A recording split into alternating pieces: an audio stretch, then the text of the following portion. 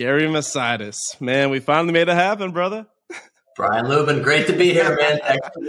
Thanks for the invite. Looking forward to it. I'm so excited you accepted the invite, man, because this one came from a Facebook post that you did. Actually, a series of Facebook posts that you did within our GoBundance page. For those that are listening that are unfamiliar, GoBundance is a mastermind group Gary and I are members of, and it's for accredited investors, people that are high net worth that can come and talk about health, wealth, relationships, all the above. So a lot of high level conversation in the group. And Gary drops these posts where he just dives straight into every single aspect of capital, of loan products, of every single thing that he's seen in the market. And he just gives this market update. And everyone's like, this is the best thing we've seen all year. Gary, thank you so much. And I was like, dude, we got to do a podcast on this. And here we are. So introduce yourself to the people. Yeah, man, I wasn't expecting that kind of response to the post, quite frankly, but I was pleasantly surprised to be able to help people out. I've been in finance for about 33 years now. Pretty much started out on Wall Street for 23 years and then came into the lending space. I started out in the private lending space. In fact, another GoBundance member, GoBro Joe Colaswano and his family pulled me off of Wall Street into lending a decade or so ago and started out as private lending with some of my former hedge fund investor clients from my Wall Street days. And then it just evolved into kind of a full-fledged commercial real estate lending business. I pretty much handle all types of commercial real estate lending with the exception of SBA for owner-occupied business properties, but ranges from rehab, fix and flip, bridge, DSCR loan. On all those types, I'm a direct or private lender, depending on the loan.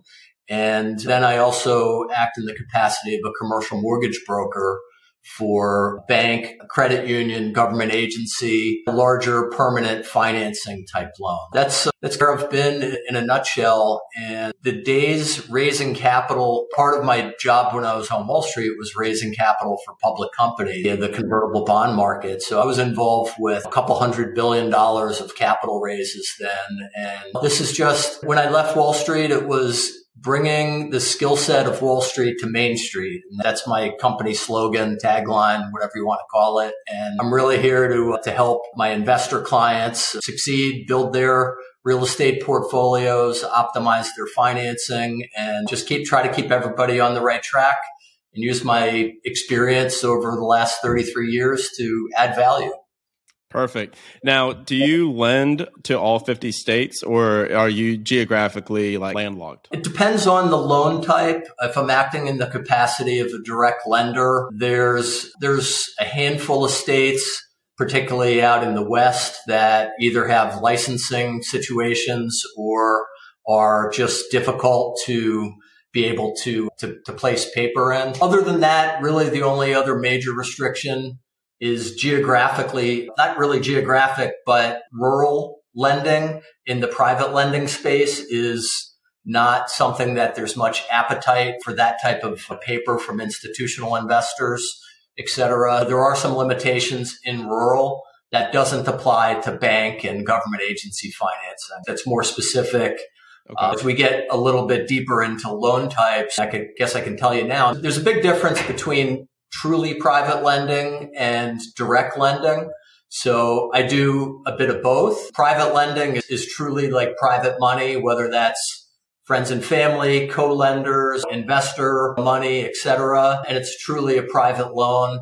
Direct lending, there's a difference there. Most people, when they say they're a direct lender, what they mean, and they won't generally tell you, is that you're facing their company as a borrower for the loan, but ultimately it's getting sold off, packaged up and sold off into mortgage-backed securities, just like a residential loan would it's not going to Fannie Mae or Freddie Mac, but it's going to private equity funds, insurance companies, institutional investors. So there's a difference there. So it depends. When you ask me the question, since I handle so many different loan types, there's not a straightforward answer because it's different for each lending vertical.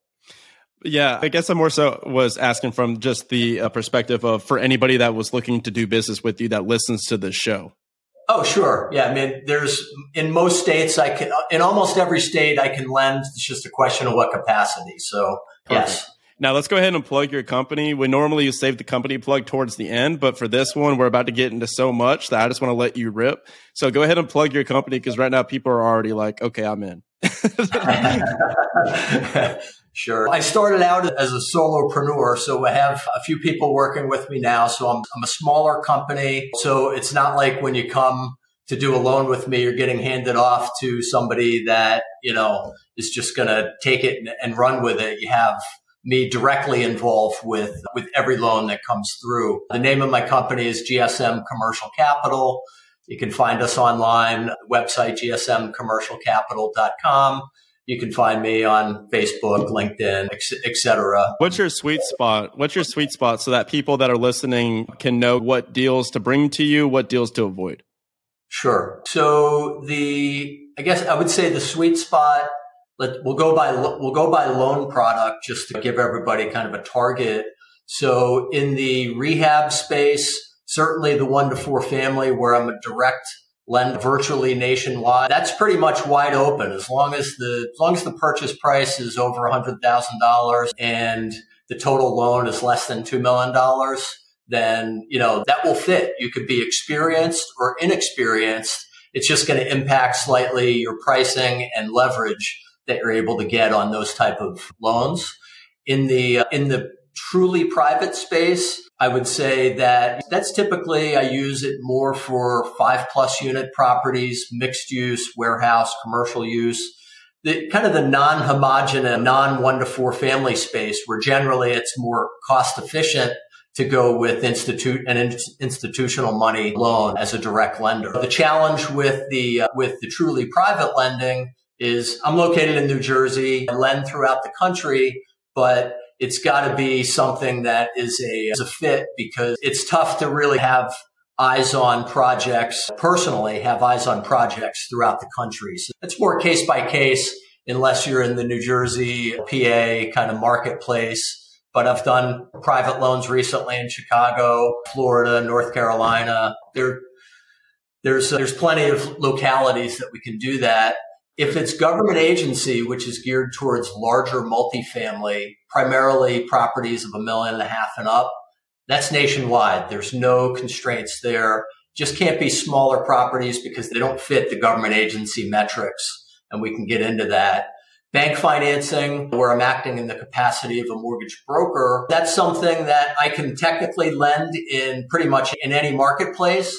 But I can't tell you with a straight face that I have relationships with banks in every single market. So it's really kind of to areas that I either already have relationships in or someone's comfortable with me finding the best situation for them within their geographic area, which happens quite frequently as well, even if I don't have relationships. Perfect. Sweet. Well, then let's start diving into the different loan products and kind of the updates that you are posting within the community on this post. I've got it pulled up as well. Sure. So yeah, I'll just let you take the reins with it and then start it and take it wherever you want to go, man. You're the expert here.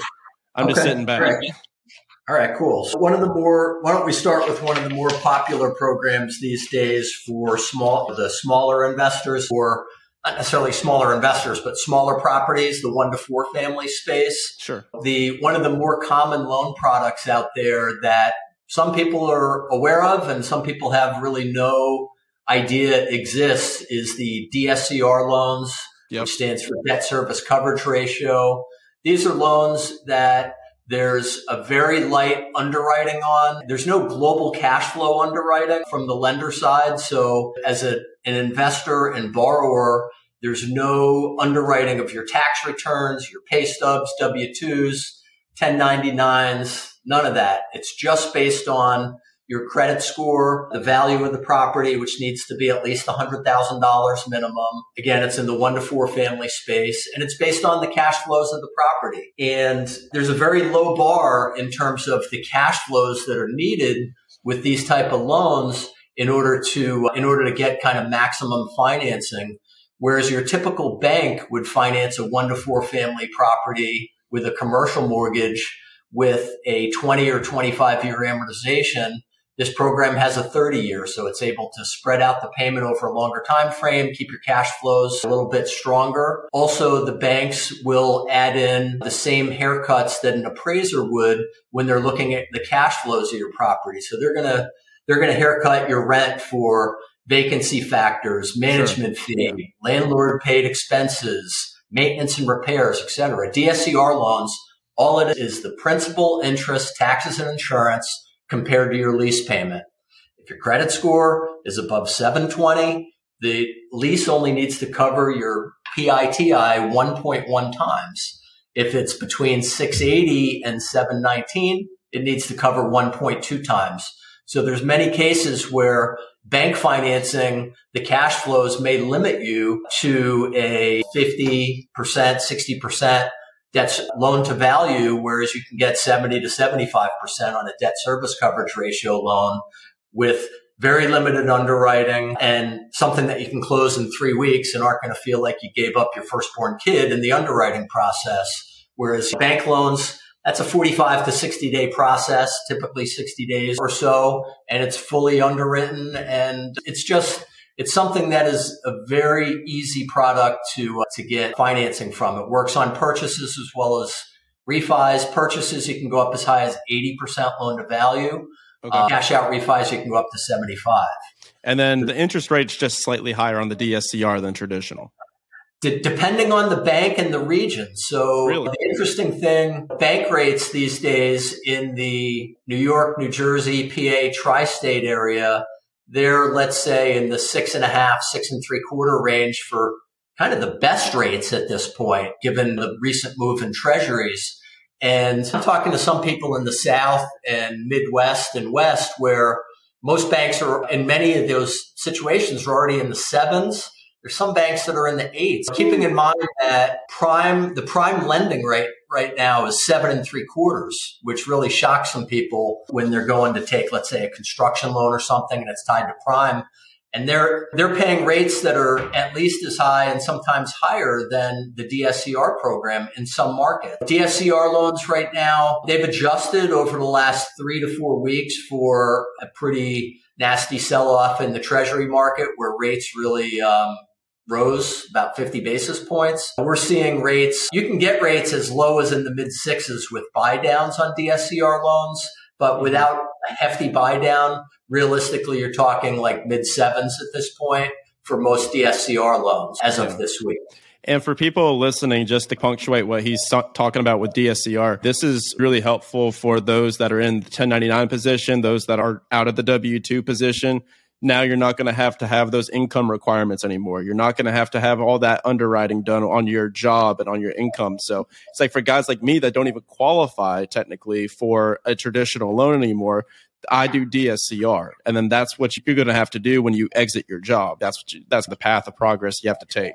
Sweet. Sure. You want to go into your fix and flip bridge loans, or do you want to do the larger? You want to work your way up? Let's work our way up. Might as well go to fix and flip and bridge since we're primarily in the 1 to 4 space so far. Again, there's the institutionally backed loans. Typically these days, and with my company, we can get leverage as high as 90% of purchase price plus 100% of rehab. For experienced borrowers, there's a lot of different kind of buckets of experience or nodes on the grid or the matrix as far as someone's experience versus the purchase price and the amount of rehab that they're doing, whether it's light rehab, medium rehab, heavy rehab. So there's a lot of different kind of boxes in the grid that go into the equation of what kind of leverage we can give. So it's tough to give you just, hey, this type of loan, here's the leverage you can get. It depends on experience, credit score, and the amount of the rehab relative to the purchase price, I would say rates on those these days are primarily in the mid 10s to 12s, depending on whether you're super experienced or no experience. By comparison, those rates 6 months ago, 8 months ago, they were in the mid 7s for super experienced guys and probably in the 10s to maybe 11 for inexperienced. So there's definitely been an adjustment there. And in the private space, most private money is still around the 12% mark. On all these loans, there's some type of points involved, whether it's DSCR, fix and flip, origination private, points, et cetera. Yeah, it really depends on the situation.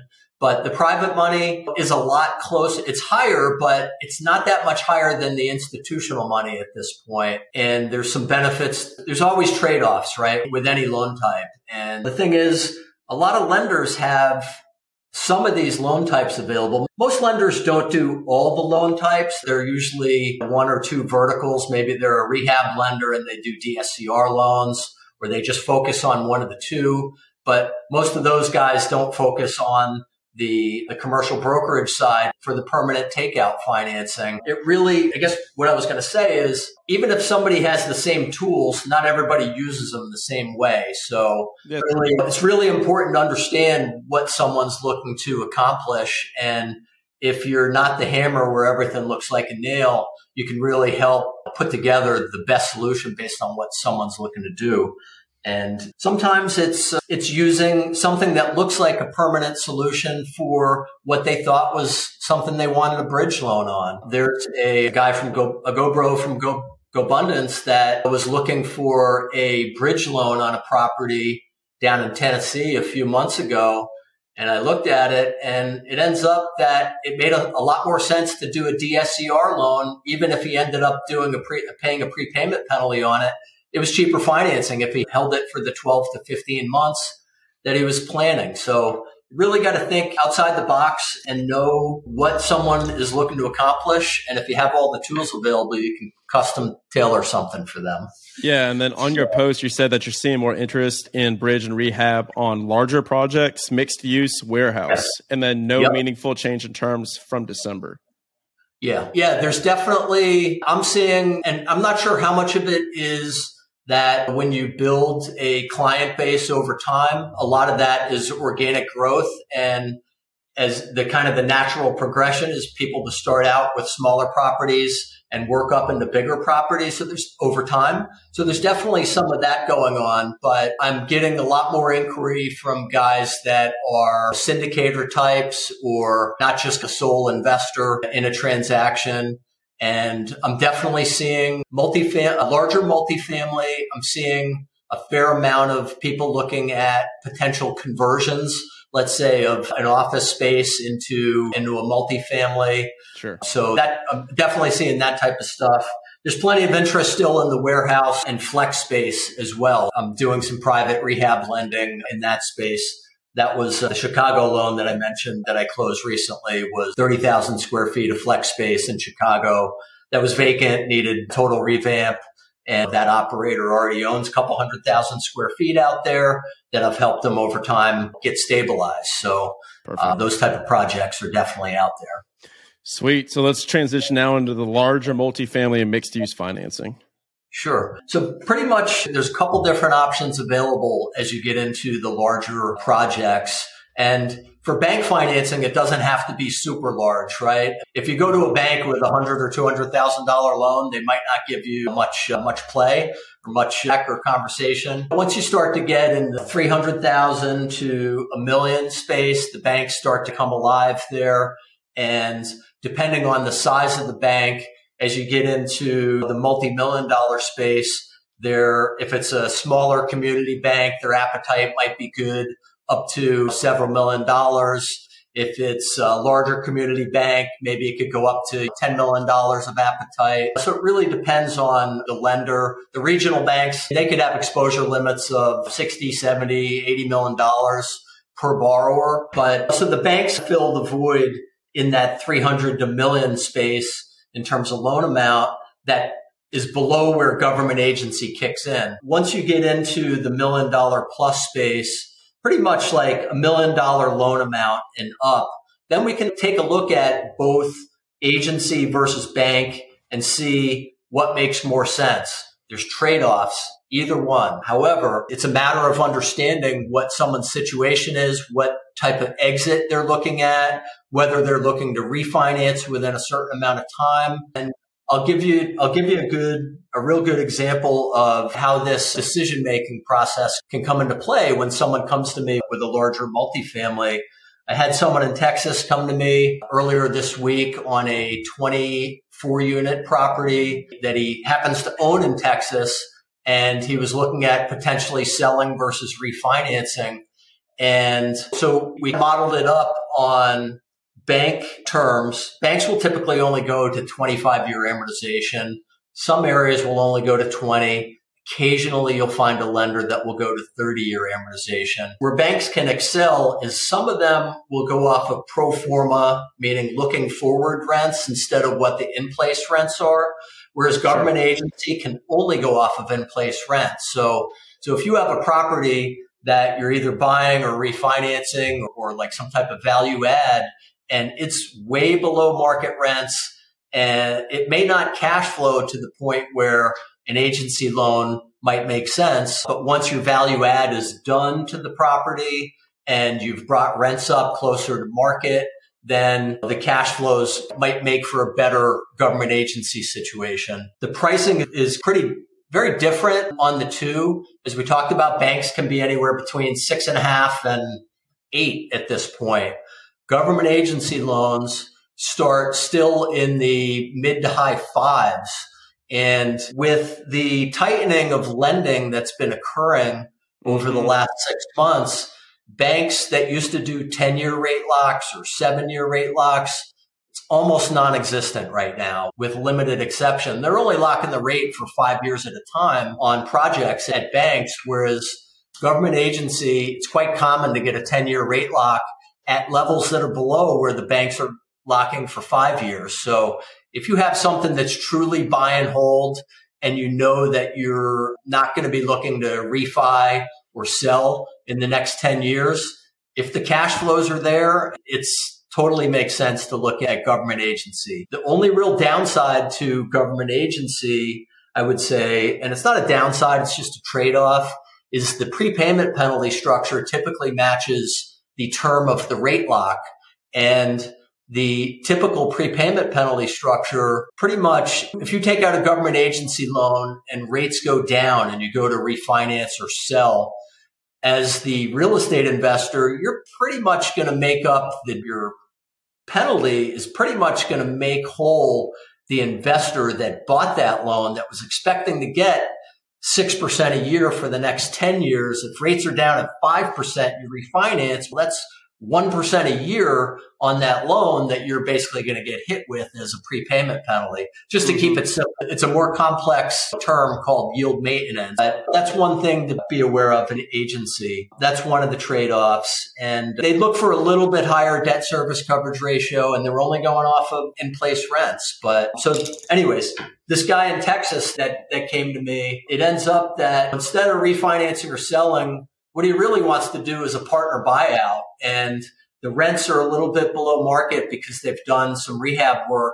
over the last year or so. So he doesn't have all the units back online. And by just having a real conversation with him, I was able to find out what he's really looking to accomplish. He wants to buy out his partners now. In a couple of years, he wants the flexibility to refinance once the property is fully restabilized at market rents. We talked about bank financing. We looked at government agency. We were like, clearly the 10-year prepayment penalty isn't going to work. So the structure we're looking at now is a Freddie Mac product, a commercial product, a 5-year rate lock with a 2-year prepayment penalty. Rates are still in the 6s on it.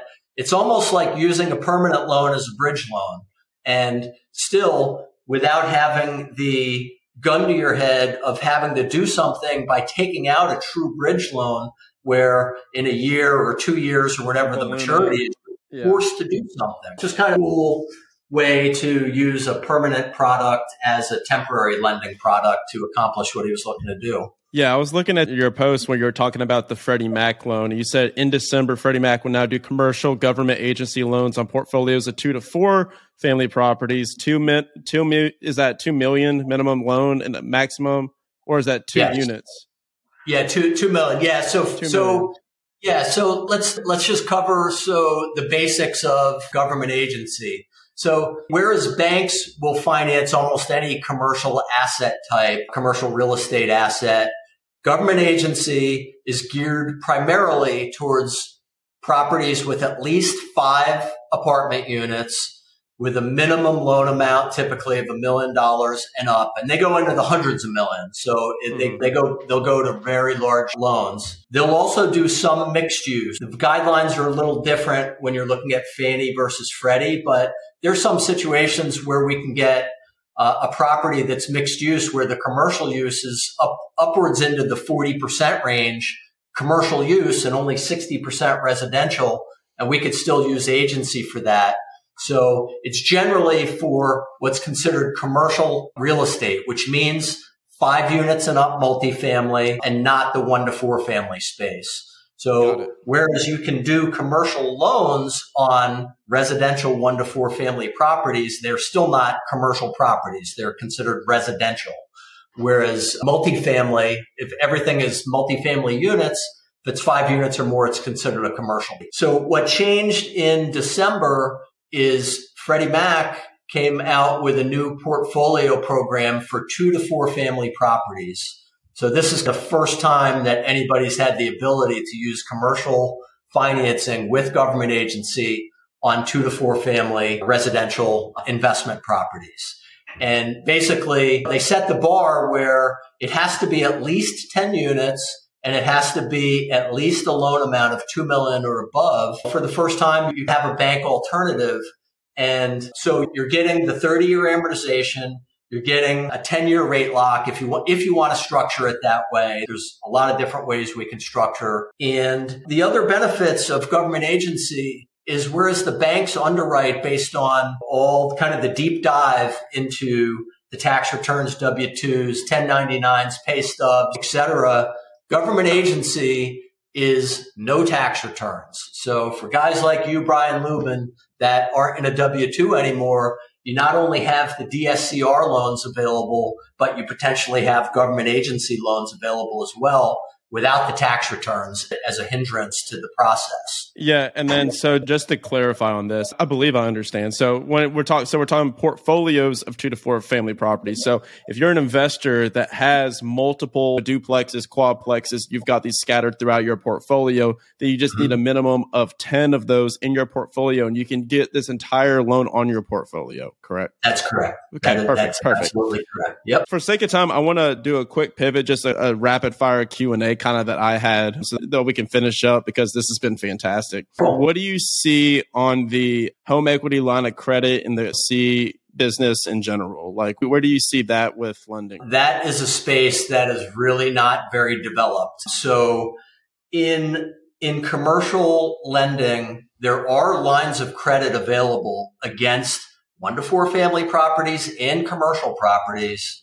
In fact, I just closed an $800,000 credit line on 24 unit multifamily for another GoBundance member today. But there's a difference between the commercial lines of credit and the HELOC, the home equity line of credit. We'll talk about the residential. Because I'm looking at right now, I've got 2 properties that have a couple $100,000 tied between them. And I'm trying to figure out I've got one that's still a primary that I just moved out of, and I'm renting an apartment while I still own the primary. So I'm just trying to think about my own loan products that I can take to tap into that equity. And I'm trying to decide if I want to do a cash out refinance and if that may be my only option with the investment versus doing any kind of LOCs on the properties. You could do a bank, a commercial, like your local community bank or local credit. Without the W-2, it depends on someone's global financial situation, whether from an underwriting perspective. But the underwriting is going to be very similar on a commercial line of credit as it is a commercial refinance on a residential